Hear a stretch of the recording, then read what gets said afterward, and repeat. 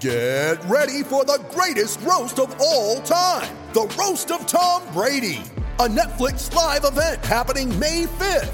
Hosted by Kevin Hart, the 7-time world champion gets his cleats held to the fire by famous friends and frenemies on an unforgettable night where everything is fair game.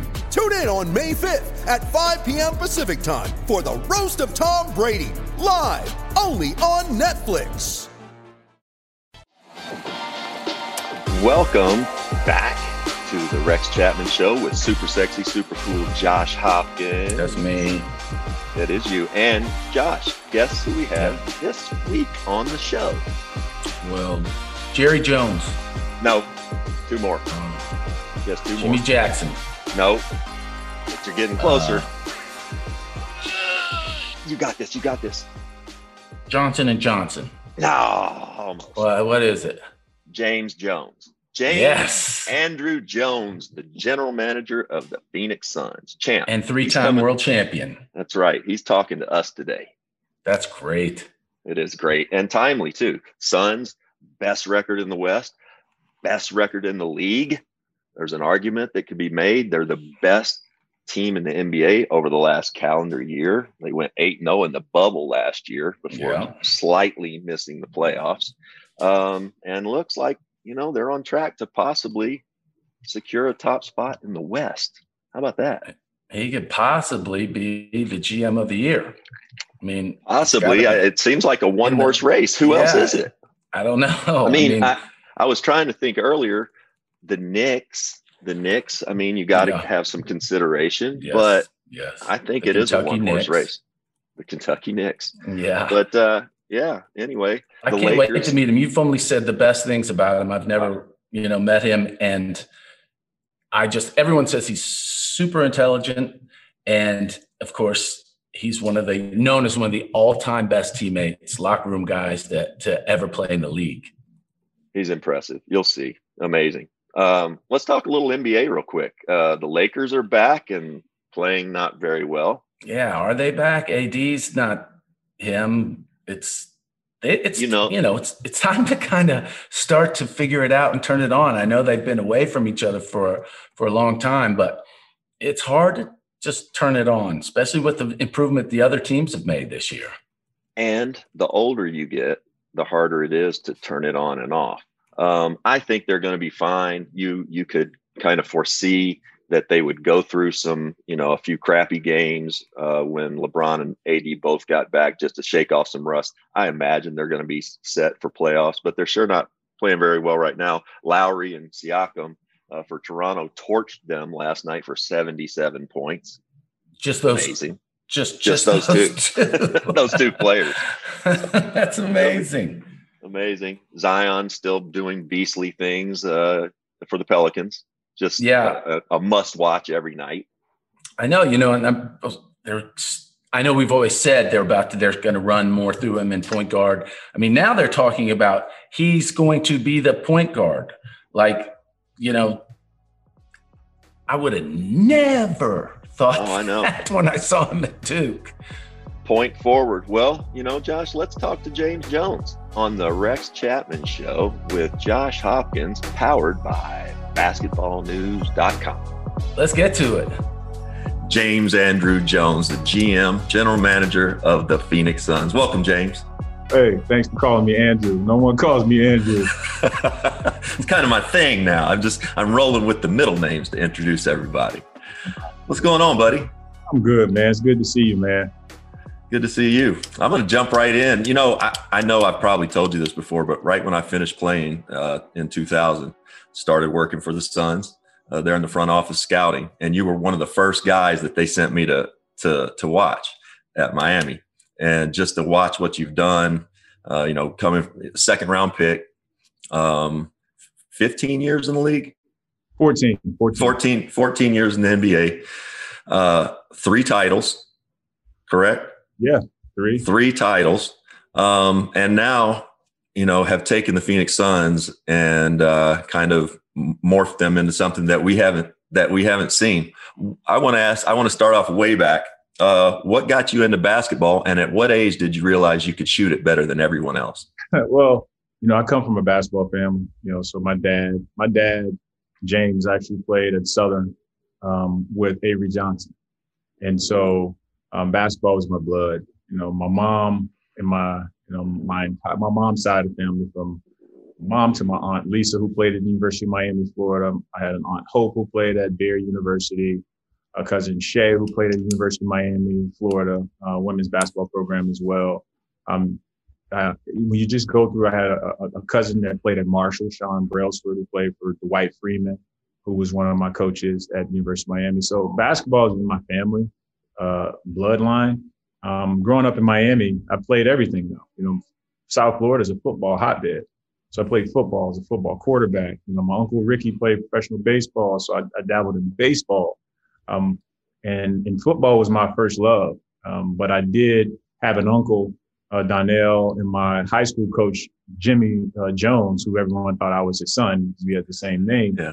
My uncle Donnell actually was one of the guys that when I was a young athlete thinking about what sport I wanted to play, was like, hey, you should really come play for me. You should come on my Pop Warner team. You should play basketball because I really love football. So about the age of 12 is when I said, I love football. I love basketball. I have all these tools, all these gifts. I come from a basketball family, but, I think I want to really start giving basketball everything. So from the age of 12 until the day I stopped dribbling the basketball in the NBA, basketball was the only thing I thought about. Did you want just real quick? An addendum to that. So many of these kids now, they just play basketball all year, and not many do the circuit and play like we did, baseball and everything. How did playing other sports help you in the NBA? It made me aware, and it just gives you a broader perspective. Like you see how all of these athletic movements, you see how all of the coaching and teaching and things from other sports, how it translates. Football, being a quarterback, being a receiver, you learn timing.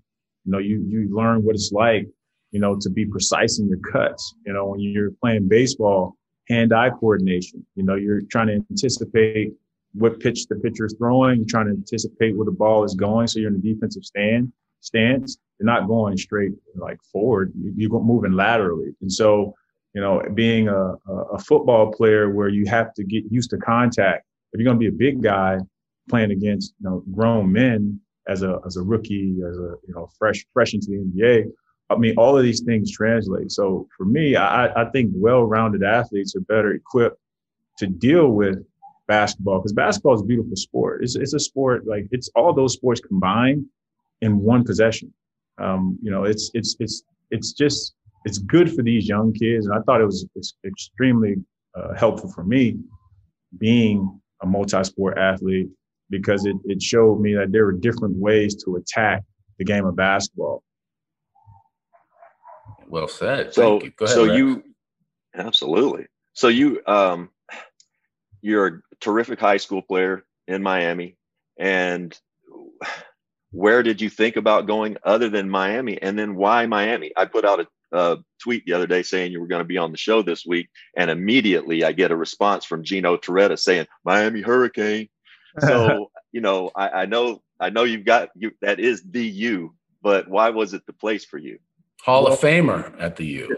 Yeah. Well, look, man, my aunt, Lisa Jones Gutierrez, who passed away a couple years ago, she was my hero when it comes to basketball. I remember going down to the University of Miami to watch football games, but really down to the James L. Knight Center where she played on campus with Coach Fern Labate. And I remember being a kid, watching my aunt in the white and green and orange playing basketball. And I'd be out on the court sometimes before their games. I'd be on the court before some of their practices, kind of almost like a mini ball boy. And it was a dream. For me as a kid, it was the closest dream to being an NBA player, because in Miami, it was the U, football. The University of Miami was bigger than anything. The Miami Heat didn't exist up until, I think, 88. And so all I knew was the University of Miami. So stepping on campus, stepping into that arena, that for a kid, that was a dream come true. And so when I had a chance to grow up and not only attend the University of Miami, where, you know, some of the greatest football players to ever play the game of football, a sport that I love, that's where they came from. But to be able to say, like, hey, I'm one of these guys, made it a dream for me. So growing up, you know, I was recruited by all the schools in Florida, schools on the West Coast, Ivy League schools, schools up north in the Big East, every conference you can imagine. But deep down inside, I knew I wasn't leaving Miami because my family was there. You know, the community that raised me was there. And then more importantly, there just weren't very many guys from Miami who were professional basketball players. You know, we had some up north. We had Mitch Richmond. You know, you had Eddie Jones from Plantation. But there weren't any guys from Miami. And, you know, Tim James came before me, and he was a guy at the University of Miami who said, like, look, who showed, like, you can go to the University of Miami, which is predominantly a football school, and be one of the best basketball players in the world. And so I decided, like, early that if I'm going to make it to the NBA, I'm going to make it to the NBA here at home. Awesome. When you went to Miami, obviously had a Hall of Fame career there, but you met your wife, Destiny, and you have a beautiful family now. Talk about meeting her and what her background is. Well, you know, like, I went to the University of Miami because Leonard Hamilton is a great recruiter. He recruited me at Kentucky. I already know. Man, Coach Ham, he laid it on me. He told me, you know, you can come to the University of Miami, and I promise you, you're going to leave here a better man, a great person, and you'll be ready for anything. Little did I know, like, it would lead me to staying in college in Miami, and I get a chance to meet my wife, Destiny. I met her after my freshman year in the summer, following my freshman year. And, you know, she's been, like, I can't say there's another person who's had a greater impact on me as a person than she has. Just because at that time in my life, I'm in college. The only thing I could think about was making it to the NBA. I just want to make it to the NBA. I want to play games. I want to score points. I want to go to the NBA. But she grounded me. You know, she, you know, was the one person I said, hey, if basketball goes away, I can have her in my life and I'm good. And so she helped me navigate the NBA, because we all know, like, it gets lonely at the top. This is a tough place to play. You know, you're against the alphas all the time. You know, you're competing against the scoreboard, the shot clock, and the stat sheet every single night. And you have to get up and do it again. And you're in battle, and you're going against guys that love you, but they want to kill you at the same time. They want what you got. So having her was huge for me. And so we met after my sophomore year. She was with me when you know, she stayed back in school and finished her graduate work when I was off in Indiana as a rookie. We got married after my sophomore year, and she's been with me ever since. We have 3 beautiful kids. And to this day, I don't think I can ever do enough to repay her for her allowing me to pursue my dream of, one, being a professional NBA player, but also being a dad, a father, and a great role model. So, I mean, I love that woman to death, and I wouldn't be here if it weren't for her. You know, Rex has bragged on both of you to me about how smart both of you are. And I know you were an academic All-American. That's fantastic. You said she's brilliant.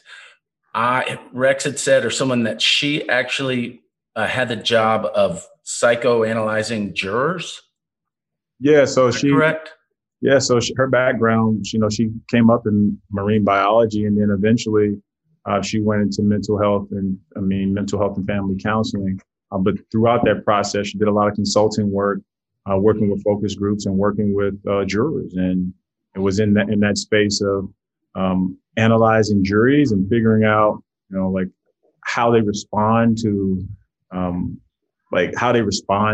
witnesses, how they respond to testimony, how do they respond to approaches, language, all those things. So she's the one with the upper level graduate degrees. I'm the guy that just got a bachelor's from putting the ball in the basket.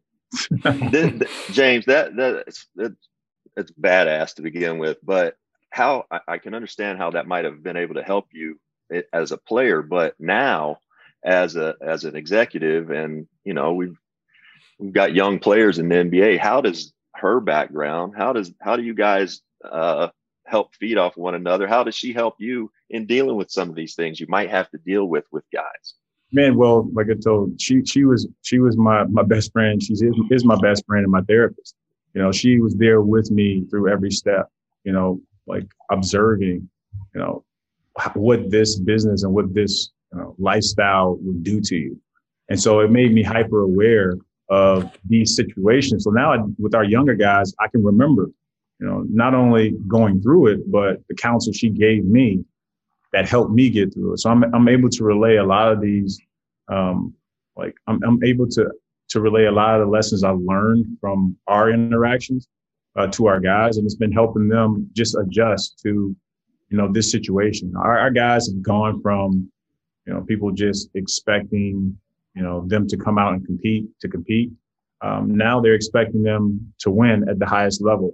And I experienced that my time when I went to Miami, where we went from, hey, just make it to the playoffs to, hey, now it's time to win a title. It's championship or bust. And it's not just one title. You have to win multiple titles in order for this to be deemed a success. So that's a tough jump for guys who haven't been there. It's a tough jump for them to make. But I've experienced that. I've had someone in my corner who helped me do that. And then I try to pass that along to our guys. Well, the fact that she can help, with you and the players that you have already. But what about evaluating? Is there things you've learned from her about evaluating someone's personality and how they might fit in or work? Or does she ever help you with that? No, not directly. You know, a lot of she's not involved in that way. But what she has helped me recognize is like the traits that I value in friendships and acquaintances. Like she's been there with me and she's seen every guy that's come across my table, every agent that's tried to pitch me, every business person that tries to throw you in some type of deal. She's seen them all. She's observed them all. And so like the behavioral assessment piece, she's helped me kind of weed out and understand, okay, get beyond all of the words. Like who are these people at their core? And she's helped me be, like I say, better listener. And so that's how it helps me is I get a chance to talk to these guys. I get a chance to talk to our players and I get a good sense for who they are.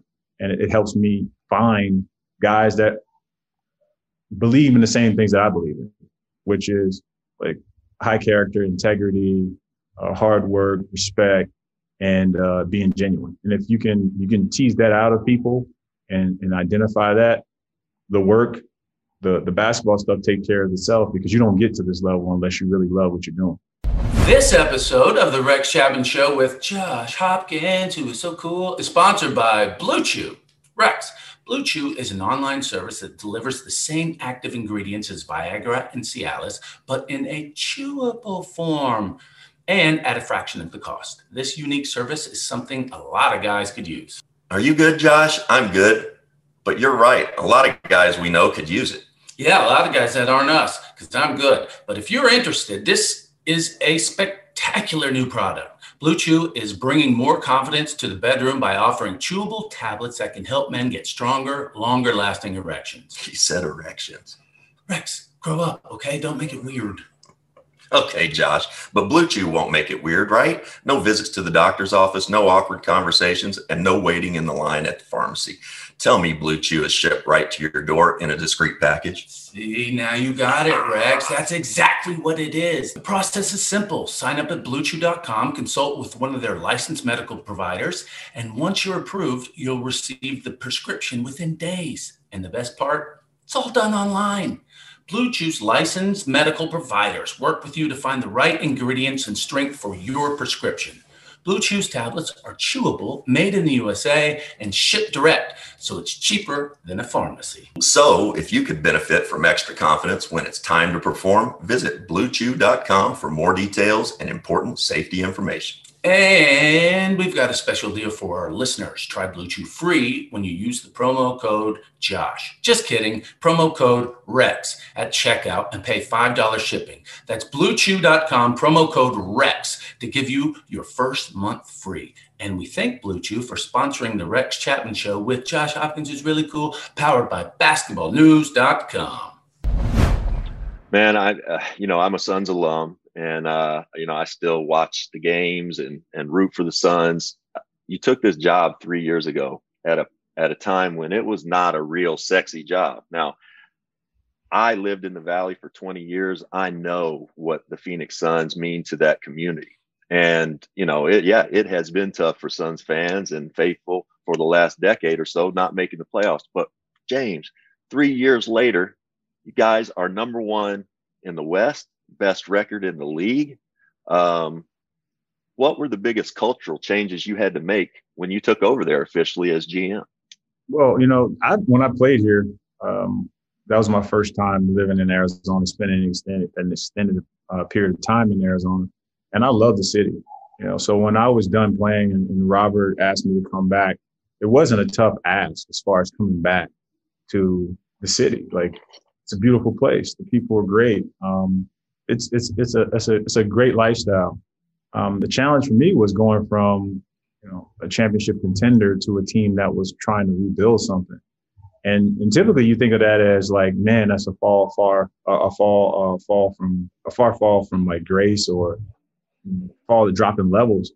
But I remember what it was like grinding, just trying to make my way into the league and being a young guy trying to figure out like, how can I be a pro? How can I maximize my opportunities? So I went back to who I was when I was that kid in Miami, dreaming of going to the NBA and being, a not highly recruited, an unknown, saying like, hard work and determination, commitment can get me wherever I want to go. So I took this job saying like, this would be a challenge for me to help young guys who are like here in Phoenix, trying their hardest to see success, and to live their dream. And that became my motivation. So when I got back and we started the work of changing the culture, it was really more like, hey, this isn't about us going and trying to find the players that can get us back. It's about taking the players that we have and helping them move forward, like putting them in the best position to grow and showing them that their investment in us is worth it because we're as equally or more invested in them. So that mindset has guided everything that I've done, from being able to take our young guys and put them in position to succeed. Most importantly, being able to go and hire Monty as our head coach, being able to keep Trevor, Jeff Bauer, Ryan Resch in the fold to help guide us collectively. And then Robert himself agreeing that, he is growing as an owner and like that he is a team member. So that team mentality of everyone in the building, if you're in sales, if you're in marketing, if you're tickets, if you're security, like you're a part of this team. And our job, my job, the Sun's job is to help you optimize your opportunities and grow, to invest in you. So I actually brought like a crazy, if you think about what Robert is, he's a banker. You think about finance, you always talk about investment. And so our mentality has been, let's invest in our guys. Let's give them every resource, from a new practice facility to all the technology you can imagine. Let's give them the best food programs. Let's give them the best wellness programs. Let's give them the best that we can. Maybe not the best that's available, but the best that we can to help them, improve. And that's where, that coupled with Devin's growth and adding Chris, which was huge for us. When you put all that together, you build positive momentum. And I'm a guy that's all about momentum. I think the only way you stop momentum is you quit. And so we don't have guys that are quitters. No one in this organization has ever done that. So, we keep pushing forward every day and we've had some success, and now we're number one in the West, but that doesn't do it for us because deep down, every one of our guys wants to be a winner. They want to win a title. And when you get like-minded people like that, magic can happen. Look, in this small time talking, you've already broadened my sort of vision of what a GM is and what he does. Can you kind of explain what does a GM do? Because I was just like, watch the salary cap, hire people. You've already broadened my view. What's a GM do? If I had to boil it down, I'd say my job is to help our people solve problems. Like you have salary cap issues, like how can I help Trevor and our guys in the front office do that? If you have personnel issues and we need players, coach needs a different skill set. He needs another role filled. How can we figure that out? How can I solve that problem? That's what a general manager does. It's a bunch of everything. But I think my biggest job is to serve our people, like help our players be better, help our staff better serve our players. And, if you do that, it's kind of a feedback loop. The more I help them, the more they help us. And that's all I want. Great. I hear you sort of downplaying things a little bit, and that's you. That's what you do. There are a lot of GMs that get jobs and they go to the owner and say, we need to do this. We need to improve the facilities, and we need players, and we need all that. And they get those things, but they don't turn anything around. You guys have done it. And I want to talk more about the players in a minute, but the very first thing that you did was you went out and got your coach, Monty Williams. Please talk about Monty for a minute. Well, it wasn't hard. I played for Monty when I was in Portland, and I know the type of man he is. I know the type of servant coach he is. And, you talk about going and asking for things. We can ask for a bunch of things, but that's not the answer. The answer always comes back down to the people. And so I realized and I recognized that earlier was I needed a coach who cared more about the people than his record and the position. So if you ask Monty, like, what's the job of a coach? It's like, to help my guys, help my staff, help the team, help our group, just help and build our program. So that's what's been huge for me, is because that guy who sits at the front of the seat has more pressure on him than anyone else.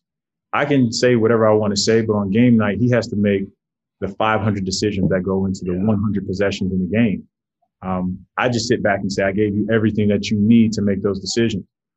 But I'm looking at it and I'm working with someone who I know and I trust does everything with the right intentions, doesn't have a malicious thought or bone in his body, and is genuine. And so that helps when you're asking guys to trust you. I'm asking the players to trust us with their livelihoods. I'm asking the coaches to trust us with their livelihoods. I'm asking the fans to trust us with their commitment.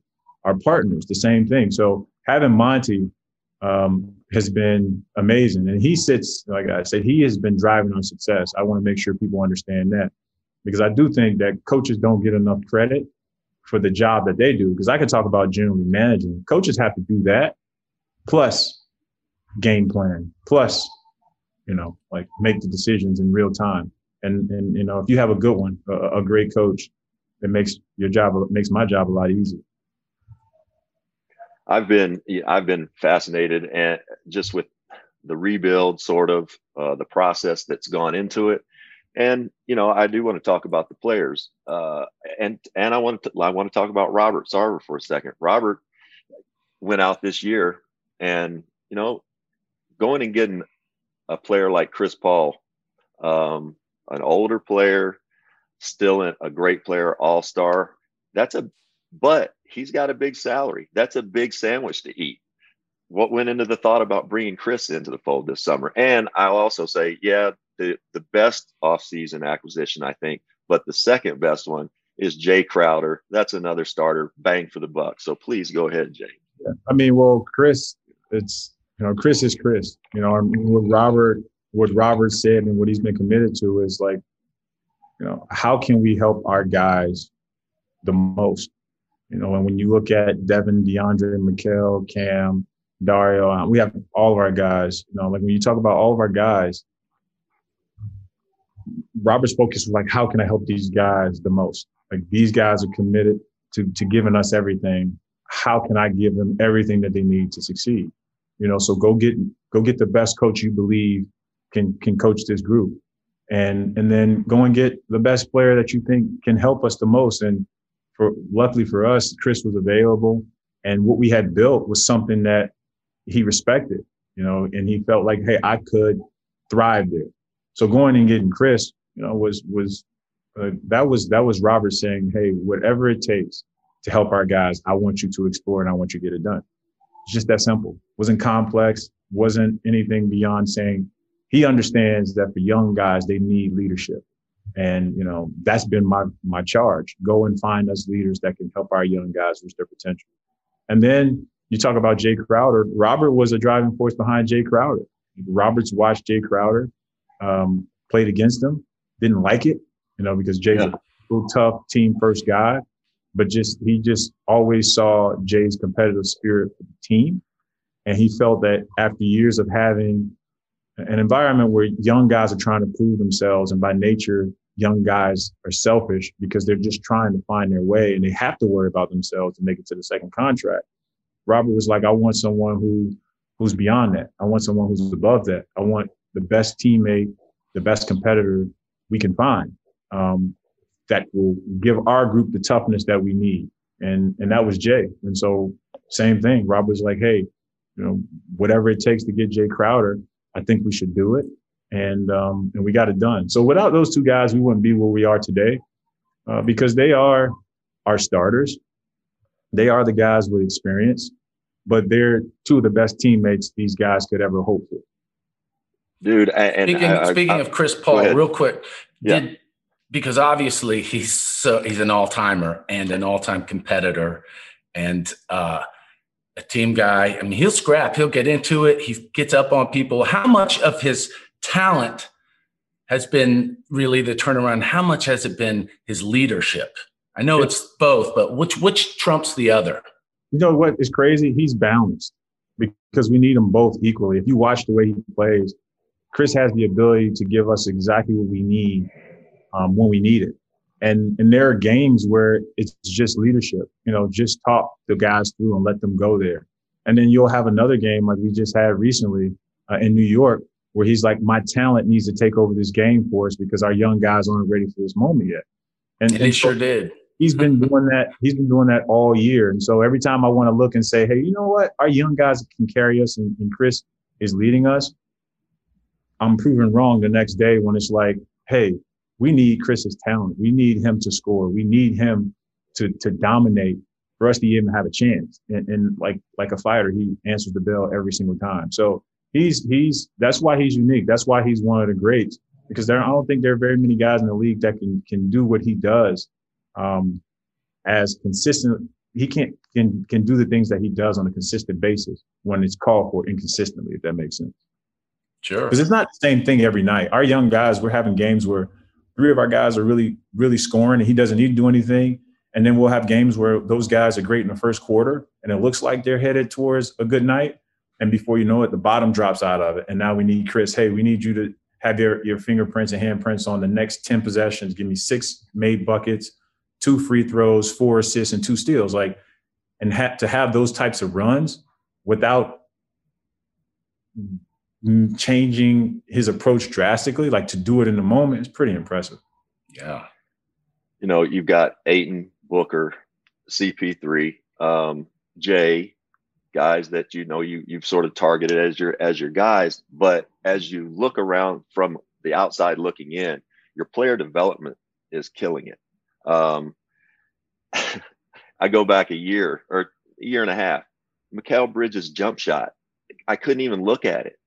Javon Carter's come in. He's playing campaign. You got Torrey Craig. You got guys that can start, that are sitting on your bench sometimes and don't even get in the game. But they're Cam Johnson. He continues to get better. What is it about your player development that's allowing? Because Mikal's jump shot improvement it's dramatic. How did you get there? Well, it starts with the guys, having players that are invested in their own improvement. That's the first step. And then secondly, there's no ego about it. We all have our ideas of what a player should be and what we want them to be. But at the end of the day, our job is just to help these guys improve. And we're taking what they do well and what they want to do, and we're empowering them to do more of it. So rather than come in and fix a guy's shot and say, we're going to tear your shot down and break your shot down and tell you how to be a player, who am I to go and tell a guy who's, for 22 years been the best player on his team and had tremendous success? Who am I to say, hey, this is how you have to do it? That's kind of arrogant, So we take a different approach where it's we have our ideas of what should be done, but we want to be effective more than right. So for Mikal, he's a guy who, like has improved his jump shot, and he was hitchy.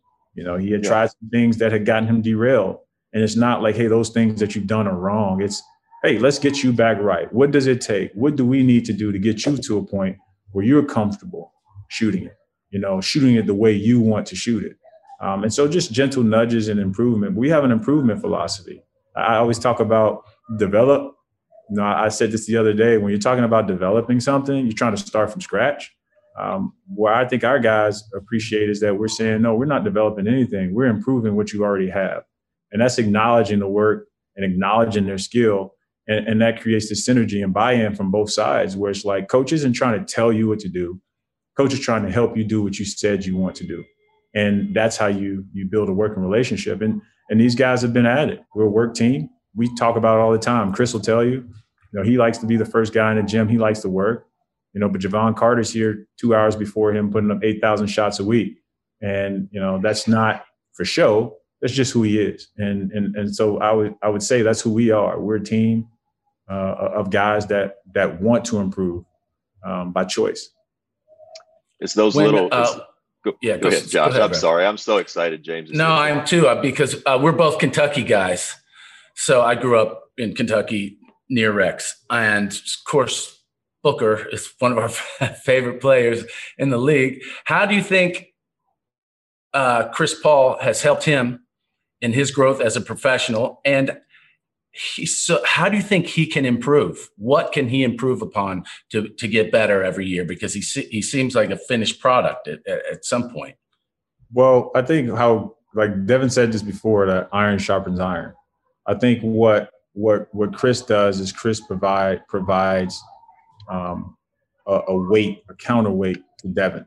For the first time in Devin's career, he goes down at the end of the game. And should he have the ball in his hands, or should Chris have it, depending on the matchups, like depending on the way the game is going? And that's not something that, in the past you would dictate it, like, hey, get the ball to Devin. Now he's figuring it out. Chris is coming down in transition and saying, hey, you go to the weak side. I got it. For a young player, that's important, because you'll run into moments where regardless of how good you are, the moment is too big for you, because the opponent will take it out of your hands. They can double you, they can trap you, they can pick you up full court, they can make you make another play. And I think Chris has allowed him to be able to accept that and not feel like he is going to hurt the team. Like, the team will lose if I step away, if I get off of it. Like, I'm not letting my team down. And then Chris will say what he needs to say. And not only will he say what he needs to say, he'll back it up. He can be the one to say, hey, this is the way to do it, and let me show you. That's not something Devin's had. But he's also he has the emotional capacity to know when he needs to like relinquish, when he needs to let go, when he needs to allow Devin to make the mistakes. Because Chris wants to protect his guys. He doesn't want Devin struggling. It's a point guard's mentality. I got to protect my guys.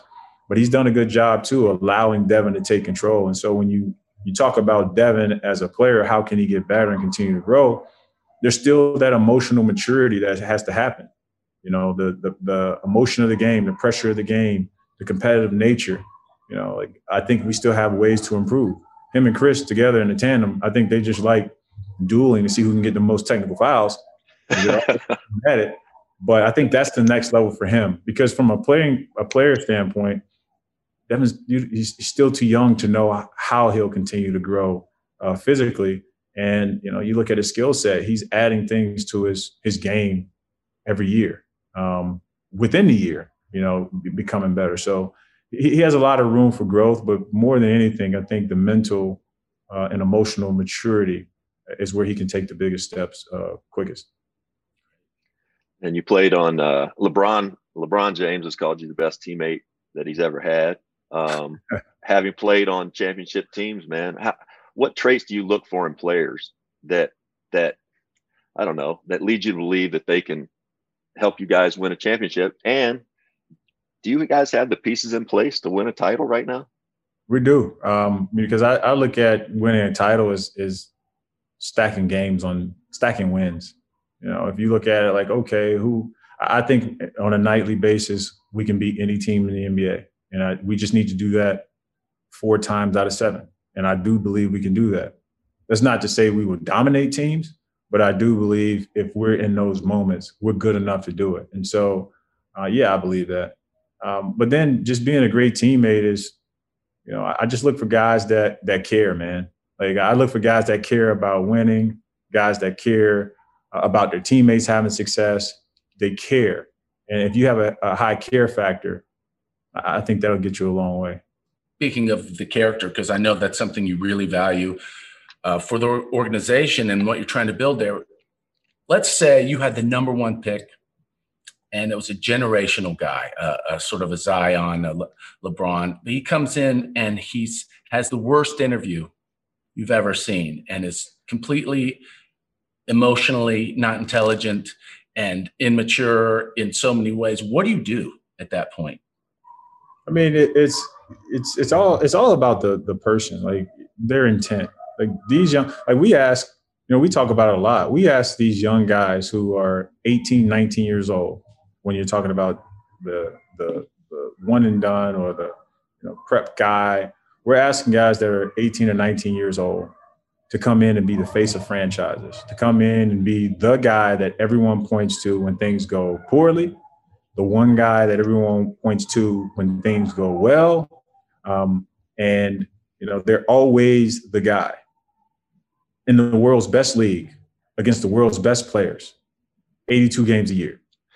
So like if you can find me a kid that's ready from day one to do all of that, then you have a unicorn. And, hopefully you can find one of those every year, but that's just unrealistic. And so when you have those types of guys, you just have to know them. You got to get a chance. You have to understand them, their journey, the people that are around them, and how they respond to challenges. Because that's the one thing when you get to this league, you're going to face challenges. We're not all prepared to do it, but that's my job. That's our job. If a guy has a true desire to improve, it's our job to help him learn how to deal with that.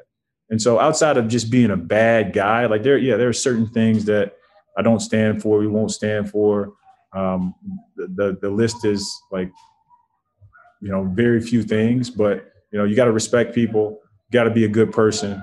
You can't be malicious. None of this domestic violence stuff. Like there's just some non-negotiables. Outside of non-negotiables, they're young kids. These are young men. These are people that need guidance and leadership. And I just believe our program is built for that, to help guys improve in those areas if that's the one thing or the one area that's holding them back. All right. You spent time in Miami. Some of your best years team-wise were in Miami. What have you taken from Erik Spoelstra and Pat Riley and that culture down there and brought with you to Phoenix? They have a philosophy of what their teams will do and what it should look like. They have a process about how they do their business. And then more importantly, they're people. Like when they talk about it, when you walk into those doors and you step into that building, like you are Miami Heat, like for good or for worse, you choose to come into that building, you choose to be a part of that culture. And that's what I've learned. Like you have to create a culture that resonates with the people you ask to partner with you, the players you ask to come and join you. And you just have to be authentic. And when things get tough, you have to live up to it. You have to talk about it. Nothing's perfect, but they're about winning, and they don't hide it. They want to win. And so that's what I took away from that. It's like, yes, the game itself, the games will take care of themselves. But if you bring people who are about winning, you create the type of environment that's, attractive to all those guys and all those players and all those people that are seeking that type of environment. How good was it for you now being a GM, having played with or for Pat Riley? I mean, it's been great. Like honestly, that Miami experience for me shaped me in more ways than people could ever imagine. Like I had the journey. My arc there was different. I came in as a free agent expecting to play. I got hurt, and then they they added the big three, and we added Mike Miller and Shane Battier and Ray Allen. I go from a guy that's a rotation guy and projected to be a rotation guy to a guy that's a fringe rotation guy, some DNP sometimes. And so being uneven didn't really bother me as much because I was playing amongst some of the greatest basketball players to ever play the game. Mm-hmm. And so it was humbling, and at the same time, it was enlightening to understand that even if I wasn't playing, I had a chance to impact some of the world's greatest basketball players. And that helped me shift my mindset even further to, like, how do I help my team? Like, how can I improve as a player, as a professional, so that I can help my team win? And how can I help LeBron? How can I help D Wade? How can I get out of myself? How can I help Spo? How can I help, like our rookies? It became less about me, because just thinking about myself and worrying about me wasn't going to improve my chances or help the team.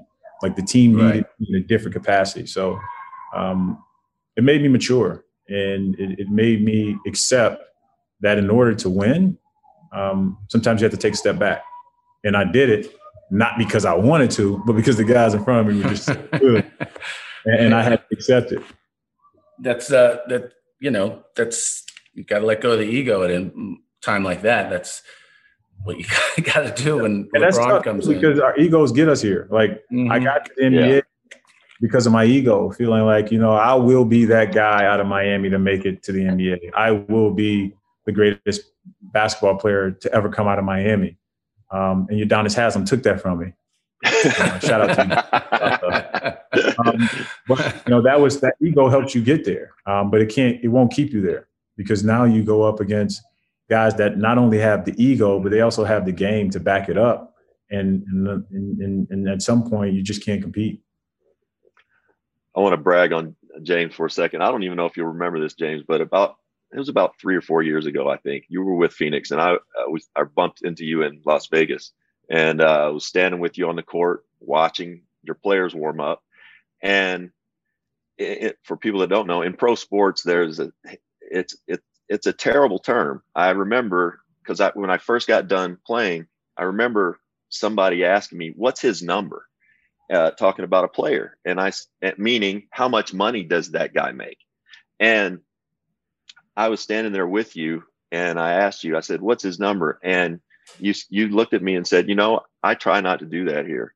And I said, "I'll make a guy a number," because he said, "Yeah, it just kind of dehumanizes them. Please, it's brilliant, and this is just part of the culture. Please talk about that, James." I mean, well, I was, I played, right? And you hear in sports, they talk about players, and they talk about players in terms of value, asset, contract value.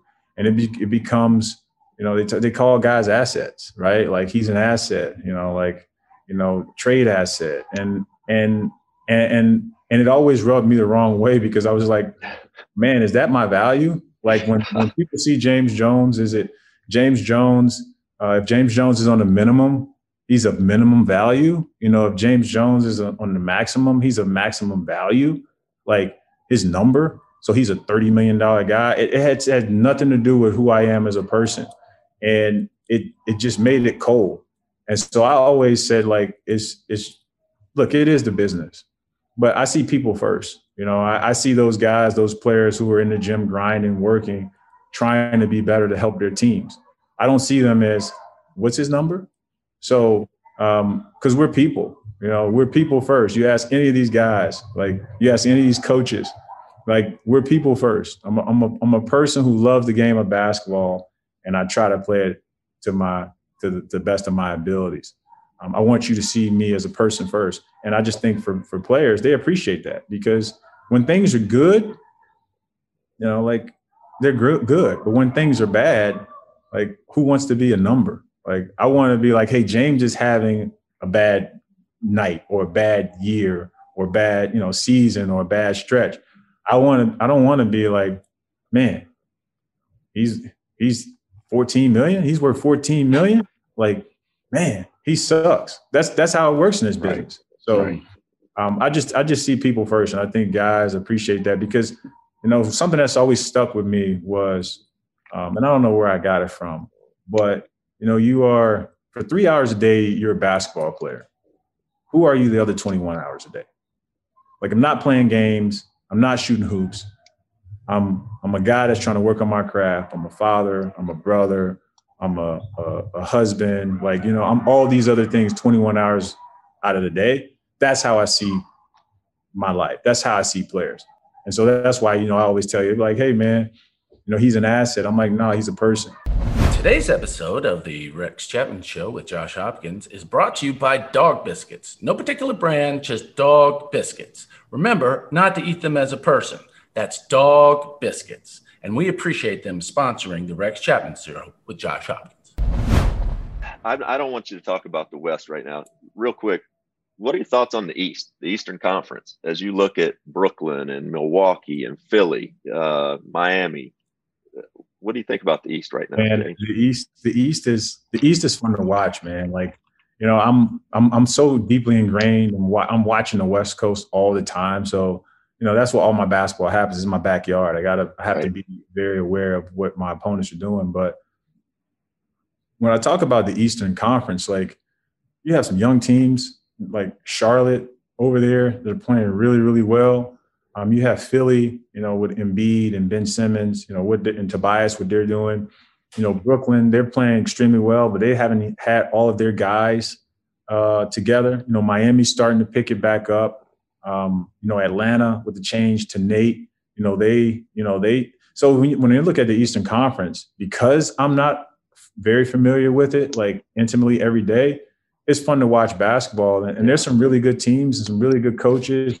And, you know, what Washington is doing, man, it's fun to watch.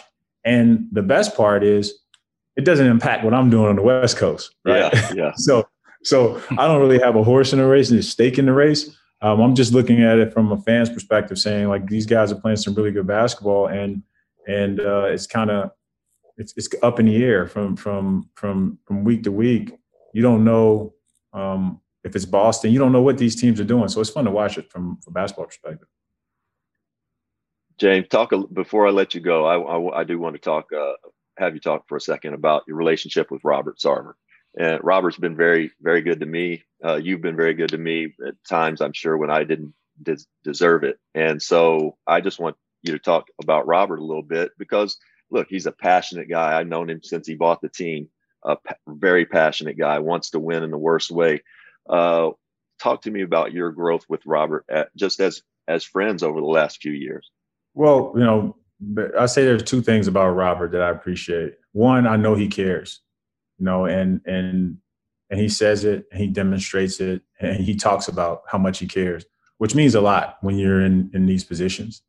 And then two is he pushes, you know, like Robert pushes. He's not one to let you stay comfortable or remain comfortable. That's just who he is. He's always pushing you to strive to do more. Prodding you. You know, sometimes you don't like it because it's forceful and it's direct, but you understand in order to make it at this level, you have to be forceful and direct. You know, players want that, coaches want that. You know, everyone just wants clarity, and they want you to be direct with them. And so it works well for me. I've grown I've grown tremendously in my time here. Look, you know, I came into the front office with zero front office experience.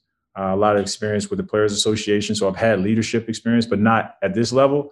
And Robert's been, you know, instrumental in helping me accelerate my timeline to get caught up to speed. Because I do know those two things. He cares. And because he cares, he's going to push me. And it forces you to, you know, move. Like it or not, we know we're creatures of comfort. Everyone wants to sit and, you know, enjoy what they're doing, but Robert doesn't give you that opportunity. He reminds you constantly, we're doing this for something bigger than ourselves. We have a team, we have a city, we have, we have an organization that's relying on us in basketball operations to do our best to give them a team that's representative of what they believe in. And so I can't thank Robert enough for this opportunity. And as long as I'm in this chair, I'm going to continue to push. Just real quick, I just want to add, Robert, you know, he's taken his share of crap for things over the years here and there. But one thing that he's always done has been his hiring practices, minorities, women, with the Mercury, with the Suns, have always been right at the top. So go, Robert. Go ahead, Josh. Sorry.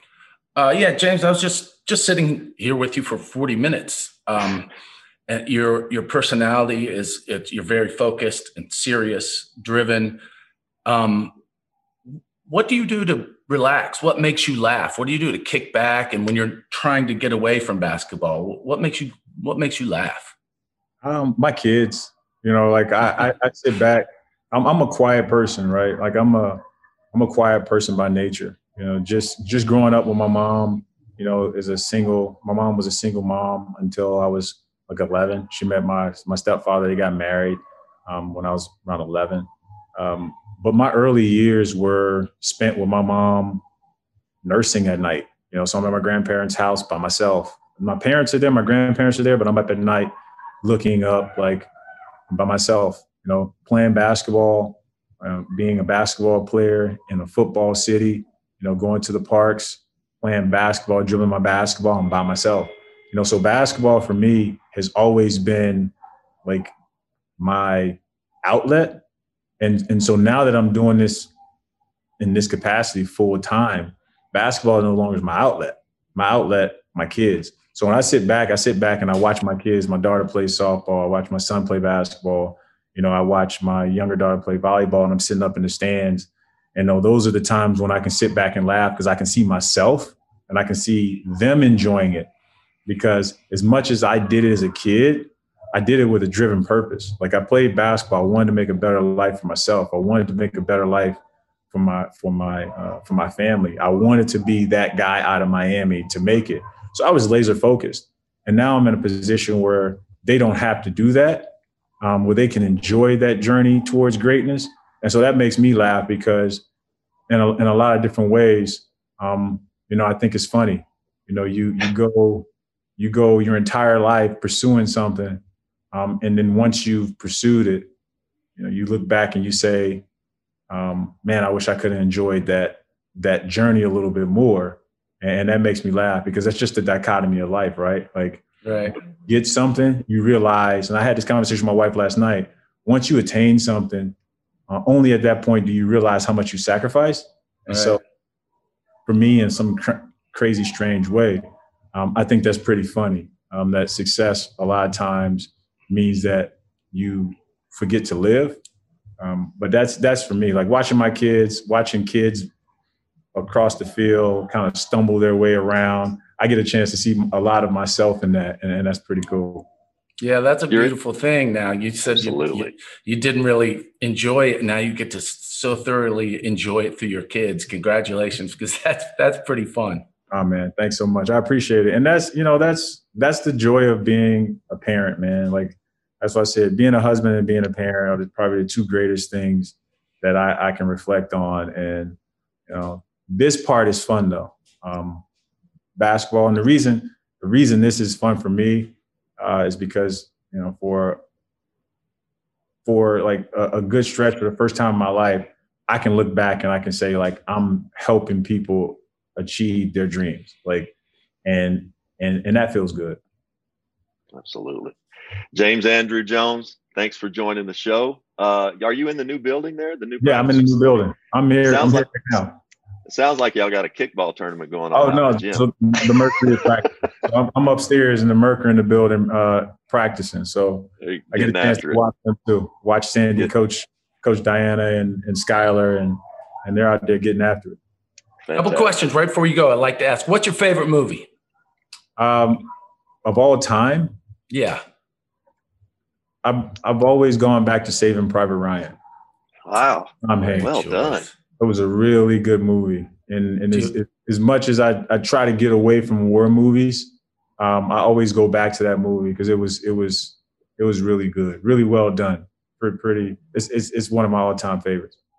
Do you have a favorite actor?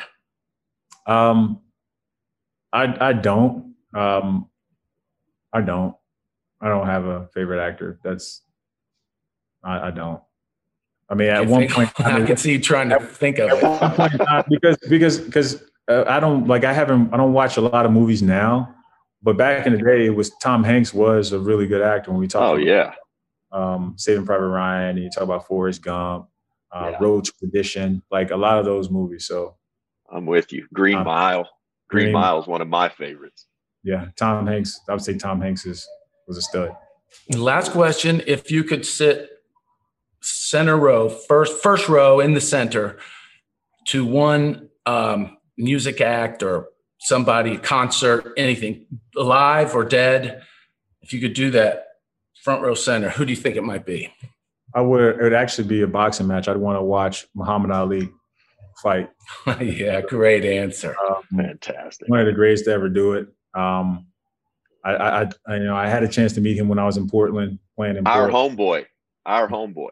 Yeah, when he was older, I met him in Portland, and he was bigger than life, and at the time, the things that he did at the time, you can't appreciate it. I can't fully appreciate it. I wish I could be there to appreciate it, if that makes sense. Oh yeah, that's a great answer. No doubt. James, continued success to the Suns, continued success staying healthy the rest of the year. Come back and talk to us after the playoffs, maybe? Will do. I'll talk to you at some point at the end of July. All right, buddy. There you go. Thanks, James. All right. Thanks, guys. Bud. Thanks for being here. Appreciate it a lot. You got it. Anytime. All right, Josh. Well, there's James Andrew Jones. Thoughts? As an impressive a human being as I've talked to in a while. You said he was intelligent, but I didn't know he makes me feel bad about myself. He's so disciplined, intelligent, and just seemingly a wonderful person. I was feeling bad for you, thinking about how stupid you must feel. I mean, he makes me feel stupid. He's got to make you feel really stupid because you're stupid. Great point. You're an empath, and you had to be thinking about me at the time about how bad I felt. He's so smart. You know what we should have done is had him. Oh, we didn't do book club. We should have had him give us some recommendations for book club because he's read everything under the sun. Speaking of he's a voracious reader. I'm sure he seems it. Speaking of that, let's jump into it. Let's jump into book club. Have you read anything this week? Nope. Yeah, me either. That's been book club. Yeah, man, he's focused. They got the right guy, seemingly, and he's a character guy first. That was very clear. It's good to see my Phoenix Suns back in the playoffs for the first time in a decade. We'll be watching closely. Guys, that's it. Rex Chapman Show with Josh Hopkins, powered by basketballnews.com. Same time, same place next week. Subscribe, rate, and review.